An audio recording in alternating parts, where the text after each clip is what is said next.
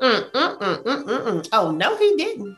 Girl, yes, he did. Welcome back to Oh No, Girl Yes, the podcast. We are here yet again, approaching the big 100. That means you have about 90 some odd episodes to catch up on if you have not. If this is your first trip around the sun with us, welcome.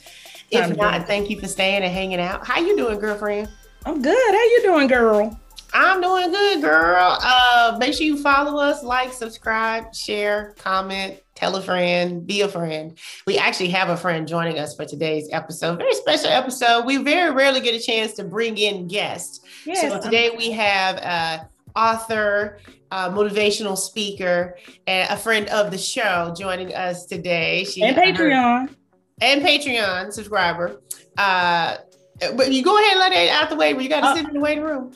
We're welcoming to the show today with us, Crystal T. Ash. She has been a friend of the podcast from the beginning. She's a Patreon supporter. She's a loyal listener and commenter, also a good dear friend. But now we claim her because her first book is out. And we wanted her to come on, talk about her book, but she has some parts in the book that she's talking about it from high school, but we still be talking about it today. So first of all, welcome to Oh No Girl Yes, Crystal T. Ash. Thank y'all so much for having me. I love the podcast. So I'm super excited about being on the show today. Well, we're excited to have you. So tell us the name of the book, how we can get it, and then we'll dive on into the conversation. Okay, so the name of the book is Lessons from My Grandma's Table. This is the book. It's available on my website, which is www.crystaltash.com. Also Amazon, Barnes & Noble, but slide on over to my website first if the spirit hits you. But I'm really excited. It's my first book. Just being able to tell some stories and the lessons that I've learned from those things over the years. Nice. I enjoyed reading the book. I know Robin enjoyed reading and the book in several different versions. And what's funny is, Robin, I don't know if I told you this. After I read the book, I was telling her one of the lessons her grandma gave her. I still don't think she got. I was like, wait, when, because Crystal is so kind. And a lot of times our conversations, I'm like, girl, cut them off. Girl, don't ever talk to them again. And she's like, no, because my grandma told me, don't let somebody change the way you are and let them be the way they are. So once I read the book, and it's a portion, not to give away anything, where an aunt kind of rolls up on the grandma and grandma still had Crystal taking the aunt something to eat. And so Crystal thinking her grandma is not letting this aunt change her. I said, hey, girlfriend, I said, your grandma set a boundary. You had to take the aunt some food because the aunt wasn't in the house no more. You had to get out. Right. Okay? You talked about that at the book signing. Get on somewhere. Okay. Well, maybe there was a new lesson that I learned that day, that grandma set boundaries with people, and I just to learn how to set boundaries with people. So, but that's the greatest thing about the book is because we're different people and we have different perspectives. When we read it, we may not get the same lesson you got from it. We get the lesson that speaks to us the most, and sometimes it's totally different, So that's the great thing about it. How it's written. That's the thing that I wanted people to get the most is, yes, these are my stories, but I always tell people, find your lessons. Right. So I may give you a lesson that you may see from my perspective of that story, but I want you to find it for yourself, whether it's in the stories that I shared or you thinking about something that happened similar in your own life. So, yeah. I think that's great because even though it's lessons from your grandma's table, each chapter you did just kind of share the lessons you learned from the world and from living and life experience. And you go from middle school to high school to college on, and there seems to be a theme, and part of probably why we are one of your favorite podcasts is this relationship thing, this thing with the dudes, with the boys, with the men's. And it's been a struggle for most of us from the beginning. So I think it's a lot of women like us. And I think that's why people do listen to the podcast, because, when you're in your own space struggling to find healthy relationships with healthy boundaries, you're like, what's wrong with me? And so I don't know. Does it make you feel better that other people are struggling, or does it make you feel worse that we all in the struggle? Right. I think for me, it makes me feel better to know that I'm not alone in the situation. And I do have people, whether it's listening to you guys' podcast or talking to my friends, where I can connect with people, not necessarily saying that we're like male bashing or coming at people, whatever, but being able to like find common ground to support each other in the struggle, so to speak.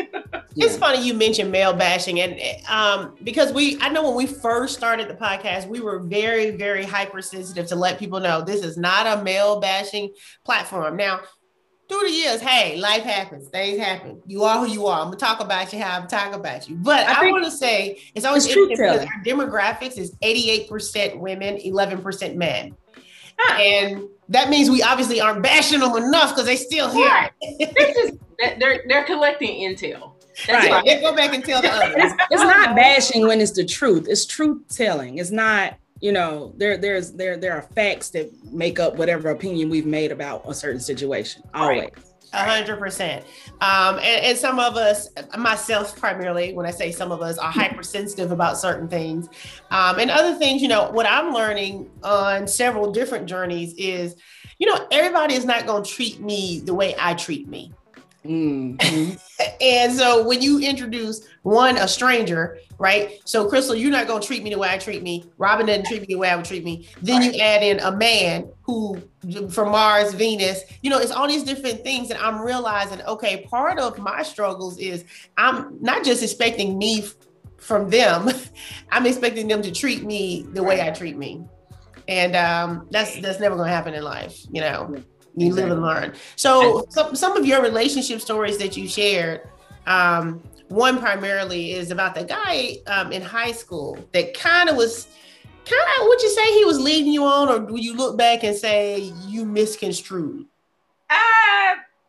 From my perspective, he was leading me on. Okay, give us a little bit of a synopsis of it for folks who haven't read the book. A little bit of the synopsis. The chapter is called Know Your Worth. And so it's about me, basically my first real crush in life. Started in 3rd grade and lasted to 12th grade. Like, I was always like fawning over like, oh, does he like me? Does he not like me? That whole thing. And he would do things or say things or spend time with me, and we would be around each other a lot, to where I'm like, oh, okay, maybe he likes me today. And then I'd be like, oh no, he got a girlfriend. Oh, okay. It's like, sounds about right. Sounds like high school. Right. So it was always like, it was a situationship. I as an adult looking back at it, it was like, oh, that was what that was called. I didn't know what it was called. And I also realized I was being hidden a lot. So it wasn't like we were out in public doing things or going places together, anything like that. It was always almost like in the terms of TLC, a little creep situation. Mm-hmm. So, that was always the case. And did you know that? Did you realize that in real time, or was it 100% looking back on it? 100% looking back on it. And I feel like I came to the realization towards the end of high school, and I talked about that in the chapter, of I was better than what he was offering. Mm-hmm. But in the midst of it, all those years in the midst of it, it was just like, if he would just give me a chance, he would see I'm the best thing that he would ever have in life. And, we could be together and we'd be this great little high school power couple. And no, it never happened. Do you think the way you viewed that relationship, in part, because like Eunice said, we talk about that same thing, the situation as adults, but you met him so young and fell in love with him so young, and you discussed that in the book. We're talking 3rd grade. This was like your first crush, and you never let it go. Did that affect how you viewed him? And do you think that affected, let's say you met him in high school, do you think you would have been of a different mindset than meeting him in elementary school and falling in love? I don't think so. It was just something about him. And I know I talk about it in the book. He was like one of those young people, like the young guys that everybody's like, oh, everybody's going to fall for him. He going to have to beat him off with a stick. He just had this thing about him, right? And I was drawn to it. It didn't matter. And the crazy part is, throughout the years, I had other boyfriends. But if he said anything to me, it was like, nope. Shop's closed. I'm going with him. So it's something about that kid, like you say, the guy who just has it. I have been an adult speaking in high schools, and as the kids come in, you can pick out without knowing the kids who he is. As they're coming in, you're like, oh, that's him right there. Right.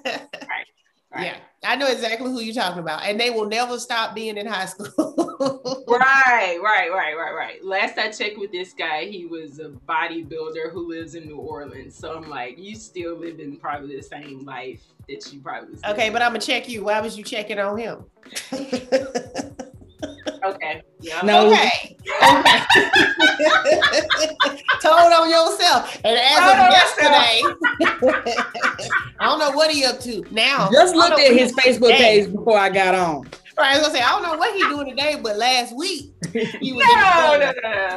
It's been months since I did it. So kind of to piggyback on Robert's question, and we talked about this a little bit in previous episodes about when we form our opinions as youngsters, okay, in third grade, when we start thinking about what it is we like in a person and what, we don't know what attraction is in third grade. We just know I like you, you like me, or whatever, right? So, but we've talked about how sometimes because that's where we're forming our ideas, sometimes we never grow out of those thoughts. We never grow out of the hurts. We never grow out of that. Do you feel like any of the things that you, not even specific to this guy, but some of the ideals that you had as a young person in relationships, do you feel like you still carry some of them today? Or do you feel like you're past that point and you're in a different space mentally? Mentally, I feel like as a 38-year-old woman today, yes, I feel like I've evolved, but in my 20s, I was still doing the same things in terms of like, it's almost like unrequited love, chasing a guy, trying to get him to notice me, trying to get him to. Why was that so fun for us though? Like, I remember like that was fun to like somebody. It didn't matter if they liked you back. But it's the worst, especially when you think about like being with someone who actually likes you and returns phone calls and wants to see you and wants to hang out with you and wants to just call to see your face or like video chat to see your face or just to hear your voice or, yeah, I'm busy, but I thought of you. Hey, girl. Well, that's all new and good. But when you're talking about a high school crush, I'm thinking of however many I had. I don't think I ever thought about being with any of them. It was just fun to walk by his locker on third period. Like that was the excitement I think he almost looked at me. I don't remember thinking, oh, one day I'll talk to him. I think men have that same type of thing. It's almost like a chase. Our chase looks different than most men, but it's still that idea of he's not mine, but did he notice me? Right. Or, oh, he smiled at me today. And you can live on that for a whole month. Y'all remember that time he smiled at me at the locker? Why he in my stories though? Like that just gives us some type of energy, Yeah. And I think it does hit different though, because then when you start having someone, as Crystal said, paying you some attention and making some effort and pursuing you literally, it makes you kind of go back in your mind like, well, wait a minute now, all the people I was liking, I don't think they liked me back. Right. They didn't. Right. They didn't. I think I had to come to the realization, Common has a song and he says like, it doesn't take all day to recognize sunshine. And I had to like really take in like, hey, I'm sunshine. And like, no matter where you are in the world, if you walk outside, you're going to see it. And so I had to get out of the space of like trying to make someone want me or trying to make someone see me and see my value. And it's like, that's old. That's real old. That's one of my favorite quotes from Common.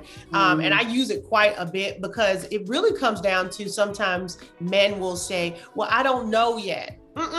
You met me. You already met me. So you do know yet. Okay. So, but men will process that as, oh, well, we just met and she wanted to get married, or we just met and she wanted to be serious. No, the sun is shining. Right. You don't need a couple of days to figure out if it was or not. Right. I'm almost willing to accept that in the high school level, at the collegiate level. But at our ages now, there's no reason for it. There's no reason. None. There's no space for that. And I think all of us are new to that being a boundary now. Yeah, very much so. Right? Because I think we've conditioned ourselves differently. Like, oh yeah, we're just cool. We're just trying to see what it is. Yeah. We've become aware of that probably since we launched this podcast, to be honest. I mean, we probably had these revelations before, but it's very apparent now, It's hyper apparent, almost to the point where you can be on a first date with somebody and you almost want to say, what we gonna do? Because, you know what I'm saying? I'm on my second drink. So if you ain't trying to be with me, we ain't even got to do this. I can get this to go.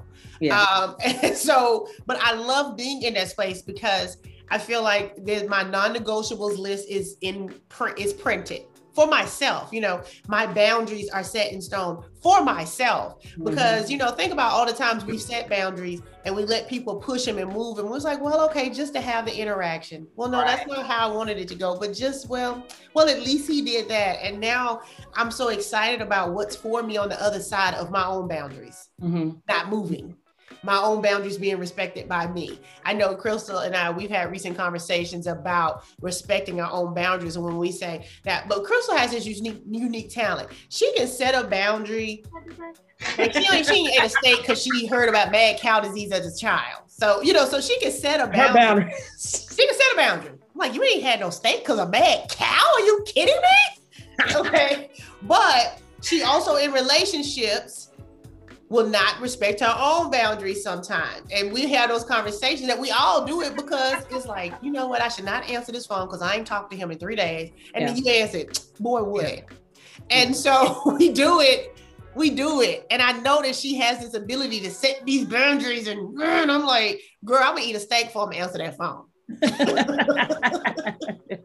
And I think it goes back to it. You said you had a different perspective. Me having that perspective, like with my grandmother, she would always say, do right by people. Doesn't matter how they treat you, do right by people. And so I always had that mindset, like, okay, it doesn't matter that they didn't call you back. It doesn't matter that they didn't, you know, they stood you up. Like, she really will say, that doesn't matter. I'm still going to answer the phone when they call, because I don't like it way it feels when people don't answer the phone when I call. And I'm like, I don't want to put that energy out into the world and ghosting someone. Like, that was like that's like, Right. And I'm like, that's not you ghosting them. That's you setting a boundary and respecting it for yourself. But we will go back and forth. I'm like, your grandma didn't say that. I read the book. Your grandma said, don't let people take you out of your character and make you be like they are. But she also said, get thine on over there. Go to your own house. Get out of my house. I can send somebody to see about you. Somebody else, send somebody else to see about you. Well, since then, I've been practicing the whole boundaries thing. Very hard, but, you know, had to cut some people out of my life. So, Crystal, question for this guy that you don't know where he is in New Orleans. What would you think he would think if he read that chapter? First of all, would he know it was him? I don't know, because I didn't use his real name. Right. So. But I'm saying, if he read it, if he read your book, would he know it was him? He may. Because I can't believe you don't think he would. I think he would. That's what I'm hearing. No, he may know. I mean, you did kind of go into details, even, you know, him coming to see you about the prom and all that kind of stuff. He probably would pick it up then. I don't know. Okay. He could possibly, like, the whole, like, coming by after we did our first year in college. Like, he probably would be like, oh, that was me. Well, but you know, a lot of people sometimes a copy of your book, and we invited him on the show. Go ahead and a lot of times, some people, especially in movies, not necessarily in books, but they will take a character and it will be created from various characters. So maybe he doesn't know, you know, that's, but it is him the whole time. What we saying?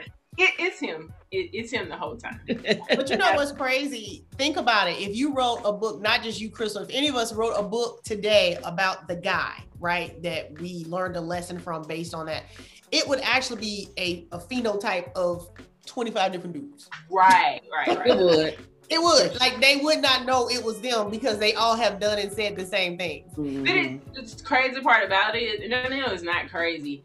Like, I've dated multiple guys like him throughout life. And I'm like, I feel like they look different. Maybe tall, maybe short, maybe a little wide, a little skinny, but they all have the same personality type. And so why do you think that is? Why do you think you draw that? I mean, we all keep dating the same guy. Why do you think you keep dating that guy? Like, for instance, for I was about to say, for mine, it's almost like a comfort level, because I feel like I'm in control when I have zero control. So for you, what does it look like? It's a comfort level of, I know this person, I know how to respond to them, but it's also, if I'm going a little bit deeper, it's a part of, like, it's almost like a trauma response of, like, you know, wanting or desiring something that does not want or desire you. And it's like, oh, well, we kind of like manifest like, oh, well, I know this is going to happen. Right. So then because you know it's not going to work, you feel like you're in control because you already know how it's going to go, but that's not how you want it to go. And then when it goes that way, you're like, see, I told you. And then you're still devastated. Right. It's all that attachment, avoiding. It's like you put yourself through it just to say, I told you so. I knew it was going to happen like that. Before 2015 is the year I took off. But before 2015, I can tell you, I consciously dated people that I knew I was never at any risk of ever having to be with. So that way, I know they ain't gonna leave me because I ain't never thinking I'm gonna be with them. And girl be someone crying when he gone. And I mean, I'm saying before 2015 is when I had to stop and say, girl, you are consciously attracted to people that you know are not gonna offer you anything because you think that'll be a safe place because now you won't get attached. Right. And you got attached to all of them. Didn't stop it from happening at all. I saw the exit sign and hello, and that was attractive to me at that point. That's what's crazy is that, you sit there and figure out your pathology and you're like, but again, that's still that control mechanism of, okay, well, I'm gonna jump off the cliff. Okay, well, I knew he wasn't gonna be nothing, no way, and still be somewhere. Girl, let me tell you that. Yeah, that's exactly what it was. And I would say, like, just recently getting to a place of like, you know what? That's not gonna be the answer. Like, if I can spot it, like, go ahead and cut it off or learn to set boundaries. Set boundaries. So let me ask you, when you do spot old behavior, or you know what? I guess as all of us grow up, and I think we're unique. Well, we might not be unique, but I think what we do is we do try to be self-aware and figure out our parts in the struggle. We could easily be doing a podcast about how all men suck and everything is their fault and their problem. So we might not be unique. I don't listen to all the other dating podcasts. I don't know what they be talking about. But when you even say more recently, what is the shift from when you realize, okay, this is on me and not on them? Like, and for both of y'all, are you able to activate it immediately? Or do you want it to not be your issue and keep putting it on them? For myself, it'll take me a minute. I will identify it as something they did. And then if I give myself some time to marinate, I'll realize my reaction didn't really have much to do with them, but I brought a lot of what it was to them, to the moment. Yeah, in my experience, I found that if I can take a breath, I need to do that because then I can analyze it not from a space of anger or a space of disappointment or hurt. I can actually look and see what happened and see, well, why do I feel this way? What made me feel this way? And what did I do? You know, not necessarily like just a self-searching thing, but it's not trying to place blame on me, but just make sure I don't place the blame on somebody else, you know, for something that I dealt with. I think for me, I've always been a very introspective person. So like, I'm always in my head, like, okay, when I said that, was that like, why did I say that? Or what was my like motive for saying that, or like how did that come across? And I do want to have conversations with people to say like, you know, well, what were you thinking when I said this? Or, you know, like, let's talk about whatever that situation was. And so I'm always very like aware of owning my part in something, but also wanting to talk to that person about whatever the situation was. So that brings me to my next point. When you say you always in your head, and we just said we all are self-reflective, but think about it. You are always in your head to a point where you said it. I'm just repeating what you said. I think there's a balance because we are all in our heads. I think especially about relationships because we haven't had that one work out yet. So then we're trying to replay the conversation. Yeah. Should I have said that? And what do you mean when he said that? And wait, did he really understand when I said that? Right. So I think we all do that. But you do that in pretty much everything though, right? She bought flowers. Wait. No, she had this big growth moment. Yeah, I'm sharing it. So, okay. So you know how, no, because this is going to be good for our listeners and for all of us. And I don't know what yours is, Robin. Sometimes we don't like stuff because we ain't had it. So an example I'll give is if I see somebody doing a whole bunch of PDA somewhere, I'm the one, get a room. Mm-hmm. You know, if I had somebody holding my hand and kissing me in my ear at the table, I probably wouldn't have that opinion. Mm-hmm. Okay. So we were talking one day about flowers or whatever. And Crystal was sharing how, you know, she ain't really that impressed with flowers. Ain't that, whatever, you know. Okay. And flowers ain't for everybody. So she sent me a text the other day or yesterday said, I bought myself some flowers and I'm smiling. I said, oh, I love it, friend. I love it. And the next thing, she got all up in her head. I said, where am I going to put them? I said, no, man, what we won't do. What we will not do. What we will not do. Not ready to worry about killing the flowers. We ain't got to worry about where we going to put the flowers. And then what do we just go take them home? That's hilarious. You can put them anywhere. It don't matter. So she will have suffered from that. And all of us do on some level, but the paralysis of analysis where you're like, wait, because we don't want to get it wrong, right?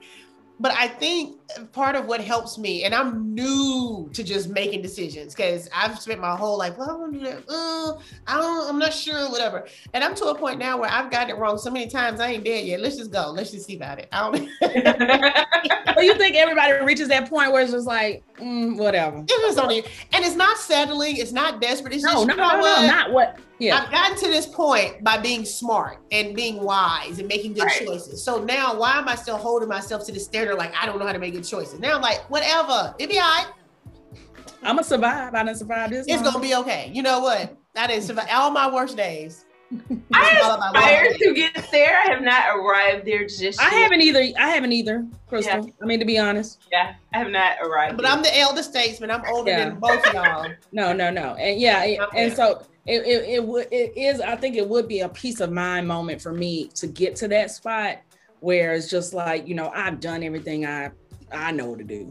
Right. How about I just kind of step outside my body a little bit and just see what happens? And you know what's interesting? It's interesting for you to say that because most people will say it's at 40. Most people will say when you turn 40, it's like it just clicks differently. Mm-hmm. I think at 46, 30, I think something did click for me at 40, but at 46, I can't even imagine what 50 gonna look like. But you're a young 46 too, so maybe you're just a little delayed on that. Well, no, I got it at 40. It's a next level where I am now. Oh, I got you.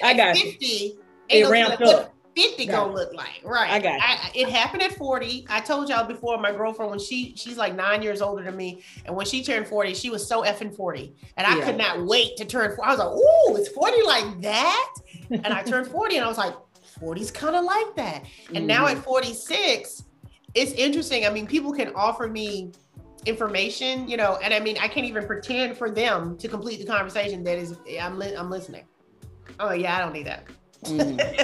I'm good on that. So it's exciting though, because now you feel like you're flying by the seat of your pants, but what's beautiful is that you really aren't. You actually have genuine wisdom.